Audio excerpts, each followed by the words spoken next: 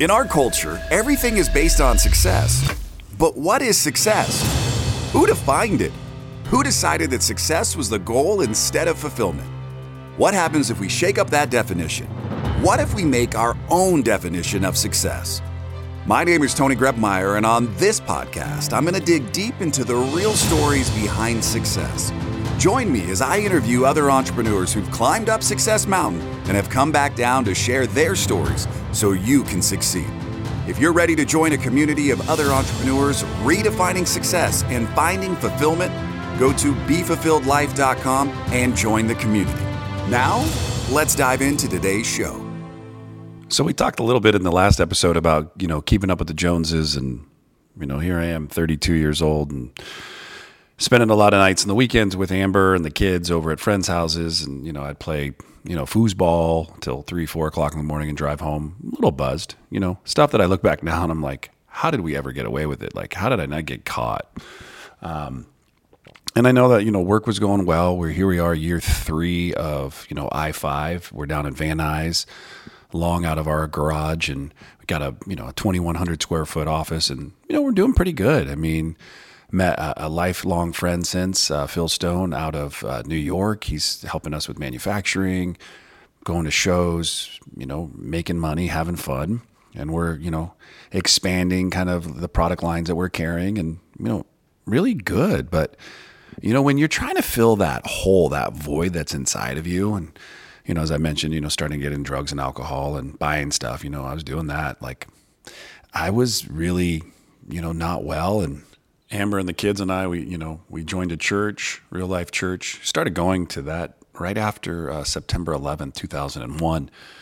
But, we'd go to church, we'd get involved in life groups. And, I even started leading a life group here and there. And I used to go to those services and feel like my ass was on fire. I felt like I was, burning in hell because I was sitting in the chair and I was like, I'm a fraud. I'm one way on the outside, but on the inside, I'm a hypocrite. And, put my head down, just did more drugs, more alcohol, just hid more, lied more, and starting to hurt the people around me. But I was, not wanting to say I was the victim, but I definitely wasn't the victor in this part of my life. This chapter is dark for me, and it's also what I needed to go through to become the human I am today and the person that I actually look up to and am proud of. But during this time, I would lead a life group, and I wouldn't call you out for kind of what I heard, but I definitely would lay into you a little bit. I'm like, you could do better.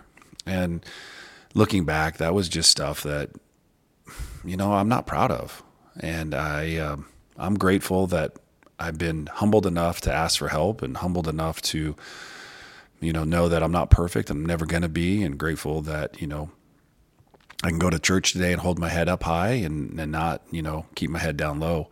I heard it not too long ago. It says, spirituality is for people who have been through hell, and religion is for people who are afraid of hell.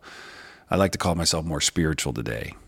And, I just like to be a good human being. And so as I, record these episodes, these are all raw. This is just stuff coming on the fly. I kind of know where I was and know what I was doing. But the moral of the story is that you can have it all figured out, all put together. No matter how well you execute, you're not going to do it perfect. So there's going to be ramifications of stuff that you're going to have to do to clean up those messes. And so I was doing everything I could to hold it all together, but one puzzle piece at a time started like just disappearing from the puzzle, and I couldn't put it back together anymore. The picture wasn't as perfect as it was. Just like Humpty Dumpty fell off a wall and you couldn't put that thing back together again, no matter how hard you tried.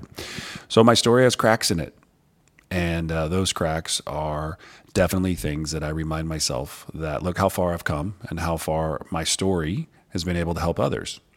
So hopefully there's something in here you can take with you today. I love what the program talks about. Listen for the similarities, not the differences. Listen for the little things that you can use today as you go about and do your work. Life's too short to try to work on being perfect. Instead, why don't you work on becoming the best version of yourself, and then the rest takes care of itself. So 2004, 32 years old, Tony is really understanding that something's wrong with his life. And he's dealing with depression and doesn't identify it. Tony's dealing with addiction, doesn't really understand it. Didn't know there was a way out from the financial, I don't know, hell I put our family in. I mean, make a lot of money, spend even more every month. And when I was asked, how's it going? Oh, it's good. Everything's good. Don't worry about it. We're good. And that was not the case at all. Until next time, go make today the absolute best day of your life. Thanks for listening to today's show. But before you go, let me ask you a question. How would you like to be the architect of your journey in this game we call life? Take the next step now at www.tonygrubmeyer.com.